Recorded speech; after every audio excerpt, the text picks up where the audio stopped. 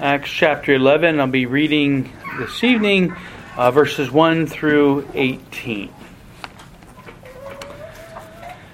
Once again, listen now to the reading of God's holy word.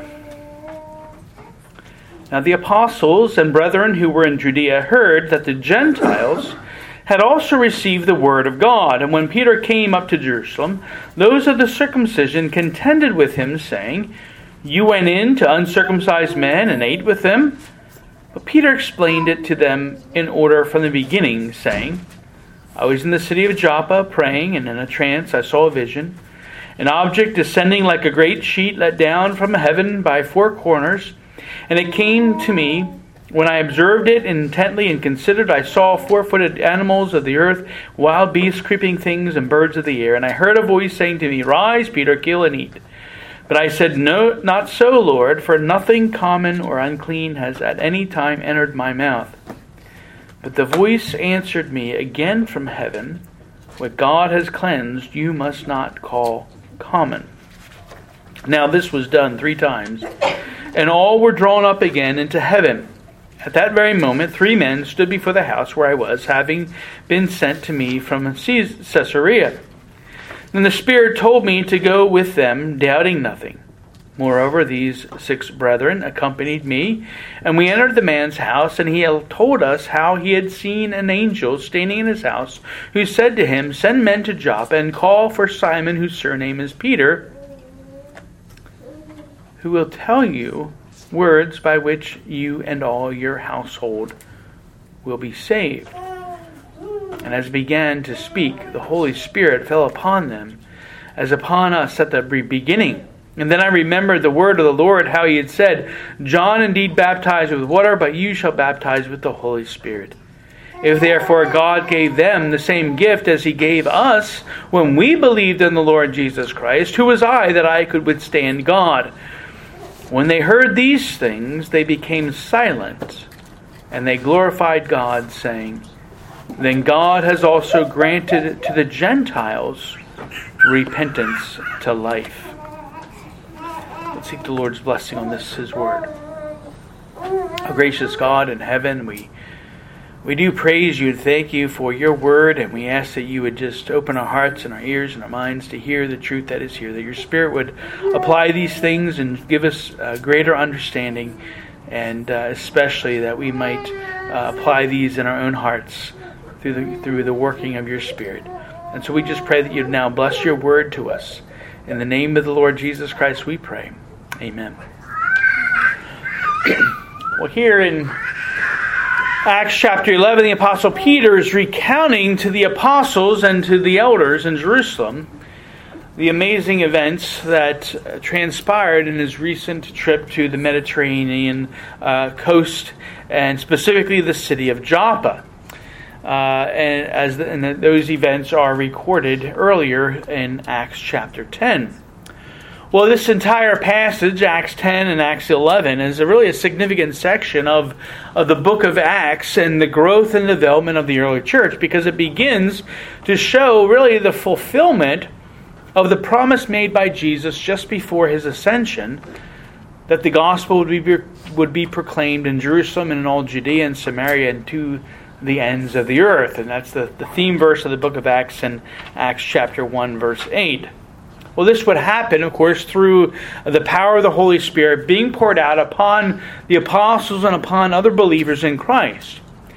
Now, before Acts chapter 10, the converts to Christ were primarily faithful Jews who were looking forward to the coming of Messiah.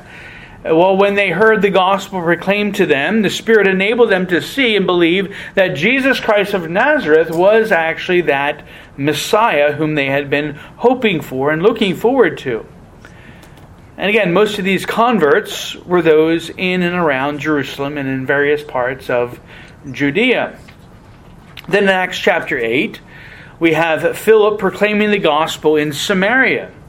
And again, many of the Samaritans also believed. But we have to remember that the Samaritans, though that they were hated by the Jews, they were actually kind of a mixed breed of people. They were part Jewish and they were also part Gentile, as the Jews had intermingled with the people who had been placed there in that region of Samaria during the time of the Assyrian and the Babylonian captivity. And so many of the Samaritans believed in the God of Israel, but we know that they had devised their own place of worship contrary to God's command. Well, then when Philip comes and begins to proclaim the Christ as the Messiah, then they believe truly and sincerely. And so Samaritans are now enfolded into the body of believers. But it's not until Peter's trip to the coast of the Mediterranean in Acts chapter 10 that the gospel truly goes specifically to the Gentiles. And of course we know later the Apostle Paul would be the one who would take it even deeper into Gentile regions. And this is still kind of an area that would have been considered part of the ancient boundaries of Israel. Well, in the account of Acts 10, the preparation for this shift in the gospel is first made with Peter's vision of that sheet with all the unclean foods. And God was using that vision to teach Peter that the Gentiles who believed in Christ would be marked as clean. That is, they would no longer be considered common or unclean. Well, it's then that Peter, right after that vision, he has that vision. It's when there that he receives a word from Cornelius. Cornelius was a Roman centurion, a Roman citizen, and so not a Jew, although he was a God-fearer. He was a Gentile convert to Judaism. And so that's Cornelius. Well, he calls to have Peter come. Well, Peter, trusting in the leading of the Spirit, enters Cornelius' home and, of course, then proceeds to proclaim the gospel. And the end result is that Cornelius believes the gospel and that he and all his household are baptized. Well, then suddenly, as Peter testifies of what happened there in Acts 10, that the Holy Spirit falls upon them, even as it did in the same way of the apostles in the upper room. And then, of course, these Gentiles, just as the apostles had done, the Gentiles began speaking in foreign tongues. And so there was clear evidence that this was the same Spirit being poured out upon them. Well, then we come to Acts 11. Peter recounts these amazing events, and the concluding response of the apostles when they hear these things. And again, the circumcision, of course, that's going to be the ones who later would become the Judaizers and who would begin pressing this issue of that Gentiles need to be first become Jews before they can become Christians. But Peter here gives this account, and the response is not only their acknowledgement of really how noteworthy this event was, but it's also from this verse 18, from which the Westminster Confession of Faith, chapter 15, gets its heading, which is repentance unto life. And verse 18 of Acts 11, when they heard these things, they became silent and they glorified God, saying, then God has also granted to the Gentiles repentance to life. And so just as faith is in Christ is a gift of God's grace, so also is repentance unto life. Again, note carefully what the apostles say here in verse 18. When they heard these things, they became silent, and they glorified God, saying, then God has also granted to the Gentiles repentance to life. No, God has granted it or given it. He has made it possible. Not because they were worthy or somehow they had earned it. They, of course, were Gentiles. They were outside of the covenant community and foreigners to the promises that God had given to Abraham. And yet, out of His abounding grace and mercy toward undeserving Gentiles, God granted this repentance unto life. Indeed, we know that no one, whether they're a Jew or a Gentile, no one can truly repent of their sins in their own strength. This requires, again, the work of the Holy Spirit to exchange the heart of stone with a living heart of flesh, even as is promised in the new covenant through Jesus Christ. The prophet Ezekiel says this, Ezekiel 36, "Then I will sprinkle clean water on you, and you shall be clean, and I will cleanse you from all your filthiness and from all your idols. I will give you a new heart and put a new spirit within you. I will take the heart of stone out of your flesh and give you a heart of flesh. I will put my spirit within you and cause you to walk in my statutes, and you will keep my judgments and do them." And so unless the Spirit is at work in a person's heart, they're not going to repent. At least not truly and sincerely. They may have a general sorrow for their wrongdoing, but the proud heart won't humble itself unless it's been renewed and softened by the Spirit. And so we see that repentance, even repentance, is a gift.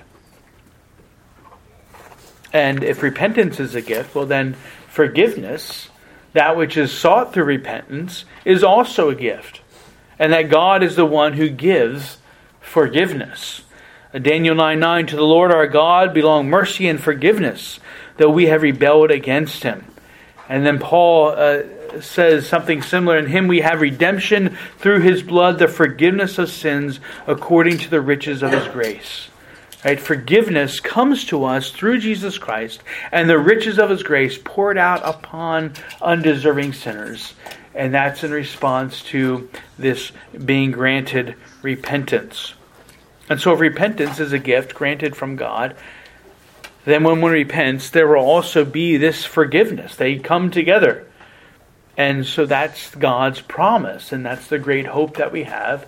That when we repent of our sins, God is faithful and just to actually forgive us of our sins and to cleanse us and wash us from all unrighteousness. And forgiveness, of course, is important. Because in forgiveness there is found a life before God. Which is why the apostles and the writers of the confession call this repentance unto life. Because without repentance there will be no forgiveness. And without forgiveness there will be no life. Again, the prophet Ezekiel, this time in chapter 18, says, "Therefore I will judge you, O house of Israel. Everyone according to his ways, says the Lord God. Repent and turn from all your transgressions, so that iniquity will not be your ruin. Cast away from you all the transgressions which you have committed, and get yourselves a new heart and a new spirit. For why should you die, O house of Israel? For I have no pleasure in the death of one who dies, says the Lord God. Therefore turn and live." And the warning here is that the one who refuses to cast away all their transgressions through confession and repentance, the implication is that they will die in God's just judgment. And so we see that repentance truly leads to life. But what exactly is repentance? Well, repentance unto life involves two things. Repentance, the word repentance means to turn or to change direction. And so when we repent of our sins, we're actually turning away from our sin, but then also we're turning toward God. And so when we consider the idea of repentance being a turning away from sin, there are four components that are involved in this. First, in order to repent, we must acknowledge that we've sinned. Right? You can't repent unless you know that you've sinned. And that our sin is terrible. And that our sins are deadly. And that we need to turn away from them. Of course, this is also called what we might call the conviction of sin. And it comes to us through the power of the Holy Spirit. And the proclamation of God's Word. The Puritan Thomas Vincent says of this conviction that it's an inward feeling of our miserable and low estate, by reason of the wrath and curse of God, and that eternal vengeance of hell, which are for our sins we are exposed to, and puts us into great perplexity and trouble of spirit, so that our consciences, being pricked and wounded, can find no quiet and take no rest in this condition. And so that's the conviction of the Spirit. And there are two, and that conviction ultimately will lead to us realizing we've sinned, and then leading to repentance, which leads to forgiveness and life. Well, there's two levels of conviction. There's an outward conviction. And so someone hears God's word and perhaps feels a sense of sorrow and grief for their sin, and yet they don't really turn from it for whatever reason, right? So they feel this sorrow, but they don't turn away from it. Jesus says in Matthew, or we read this, had this example with Jesus' encounter with the rich young ruler, Matthew 19. But when the young man heard that saying, he went away sorrowful, for he had great possessions. Right? So he was filled with sorrow. He was convicted. But it was just an outward conviction, because he did not turn away from his sin. He did not turn away from his idolatry and his pride and his greed. But he actually went right back to them. And then another example, Mark 6, we have Herod, who was, after he had imprisoned John, Herod kind of toyed with John, would have John come out, and John would proclaim the gospel. And Herod kind of enjoyed this. And Mark 6 we read, "For Herod feared John, knowing that he was a just and holy man, and he protected him. And when he heard him, he did many things, and heard him gladly." Right? So there was a sense where Herod was kind of had this conviction, but he did not turn away from his sin. And so that's the outward conviction. That outward conviction of sin alone doesn't lead to true repentance. It's you need the deeper inward conviction. And that's a true conviction brought by the power of the Holy Spirit. And so this leads to true repentance and turning away from sin. Earlier, as Peter proclaimed the gospel on the day of Pentecost, we read this, "Now when they heard this, they were cut to the heart, and said to Peter and the rest of the apostles, 'Men and brethren, what shall we do?' And Peter said to them, 'Repent, and let every one of you be baptized in the name of Jesus Christ for the remission of sins, and you shall receive the gift of the Holy Spirit.'" And of course, remember here, Peter had been repeatedly telling them how they were responsible for putting Jesus to death. And eventually they were cut to the heart. And that's the conviction of the Spirit, the conviction for their sin, where they cry out, "What do we do? How do we make it right?" And the response is that they ought to repent and then be baptized, believing in the name of the Lord Jesus Christ. And so the Spirit pierces the hearts with the Word and brings about conviction of sin. And again, these early believers asked how they should respond, and Peter charged them to repent and embrace the salvation which Christ had secured for them. But the next component of repentance, and so there's that conviction of sin, is one component of repentance. Another is critical, because we must not only recognize that we've sinned, but you must also understand that there's hope in God, right? That there's hope for forgiveness. You see, because if we're only convicted of sin, but we're not made aware of any hope of escape, well, we would continue further headlong into our sin, thinking that there was nothing else that we could do, or we would just be devastated and distraught beyond belief to the point of utter despair. And like Judas, you might see death as the only escape. And that's the danger. A discussion last week or whatever about the law and the gospel, right? We need the law and preaching about the conviction of sin, and pointing out how we've sinned against God. But we also need the hope of the gospel, what Christ has done. We need that hope so that we don't end up into utter despair and a great lack of assurance. And God does offer us hope based on His mercy and grace in Jesus Christ. And we know that this is because this is God's character. In Psalm 103, the Lord is merciful and gracious. He's slow to anger and abounding in mercy. He will not always strive with us, nor will He keep His anger forever. He has not dealt with us according to our sins, nor punished us according to our iniquities. For as the heavens are high above the earth, so great is His mercy toward those who fear Him. As far as the east is from the west, so far as he removed our transgressions from us. As a father pities his children, so the Lord pities those who fear him. And then Paul in Romans 8 reminds us of the hope that we have, but God demonstrates his own love toward us, and that while we were yet sinners, Christ died for us.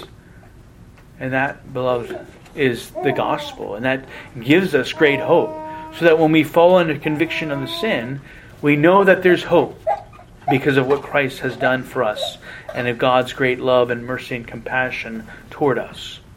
Well, a third component of repentance is then grieving over our sin.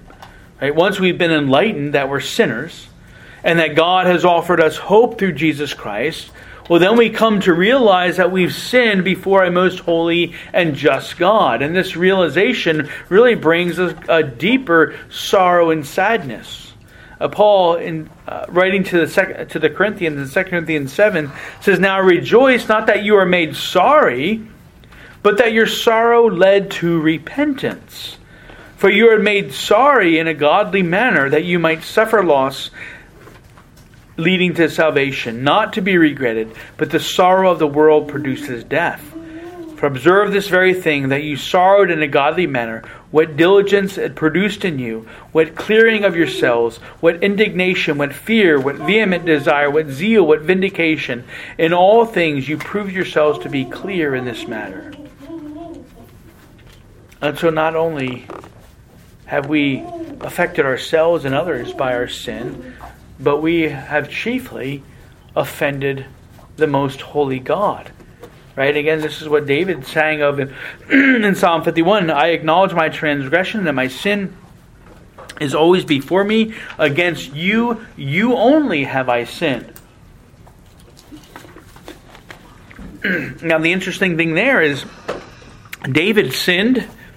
He sinned against Uriah. He sinned against Bathsheba. He sinned against his wife. He sinned against the people of God who looked to him as the king. And he sinned against himself. But the chief sin that he committed was against the holy and just God.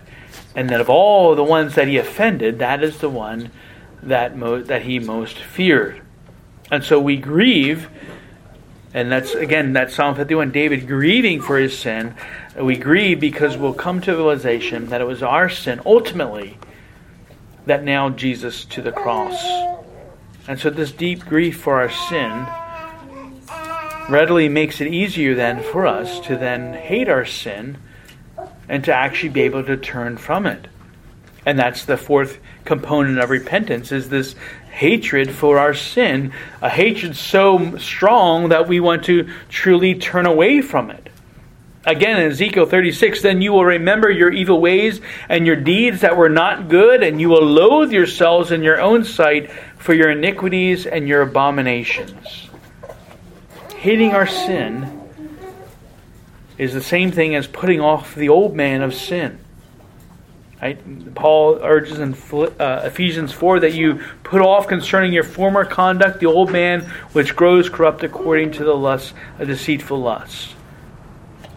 And that old man has now been put to death in Christ. And so we acknowledge our sin. We come to realize that there's hope for forgiveness in Christ. We've grieved over our sin. We've hated it to the point where we despise it so much that we want to just turn away from it and put it to death. And put it as far away from us as we possibly can. But that's only one part of repentance. One half. Because if we turn away from sin, what do we turn to? We don't turn to another sin. We must turn towards someone or something. And that someone is God. Again, this God empowers us to do. Right? We turn away from our sin, and then we turn toward God. And it's what the Spirit makes us willing to do, is to turn toward Him. And we do this when we humble ourselves before the Lord, and we plead with Him for mercy and pardon for our sin. Again, David gives us a great example of this in Psalm 51. Have mercy upon me, O God, according to your loving kindness, according to the multitude of your tender mercies, blot out my transgression. David is laying it all before the Lord. He's humbling himself. Once puffed with pride, he's now humbling himself before God, turning to God, pleading for mercy and pardon. And also, in Jesus' parable, the Pharisee and the tax collector, the difference in their prayers are compared, and there it's revealed that the tax collector was the one who truly turned to the Lord for mercy and pardon. Right? The tax collector stood afar off and he couldn't even lift his face to the Lord. Instead, he just beat his breast with his head bowed because of his great sorrow and the offense that he had caused to the holy God. Whereas the Pharisee stood proudly and boasted of all that he had done and boasted of his own righteousness. Well, once we turn to the Lord for this mercy and forgiveness, we claim the promise that He's given and confirm that the Lord is truly our God and that He is our Lord and Savior.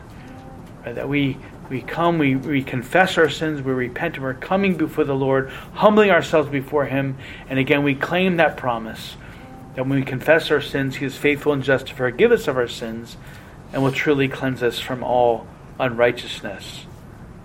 And then finally, as the confession notes, that after we repented and turned away from our sin and humbled ourselves before God and turning to Him, we must then commit ourselves with full purpose of and endeavor after new obedience. Even as Jesus told the women caught in adultery after her accusers had all left. And Jesus said to her, where have they all gone? Is no one here to condemn you? And she said, no. And He said, neither do I condemn you. But He didn't just tell her to go. He told her to go and sin no more. That He had forgiven her for her sin, and that she needed to make this commitment to new obedience, because she now needed to turn away from her sin, to put it to death, and to commit herself to following the Lord Jesus Christ. And indeed, we commit to endure with the purpose to continue in the Lord who has granted us mercy, forgiveness, and life.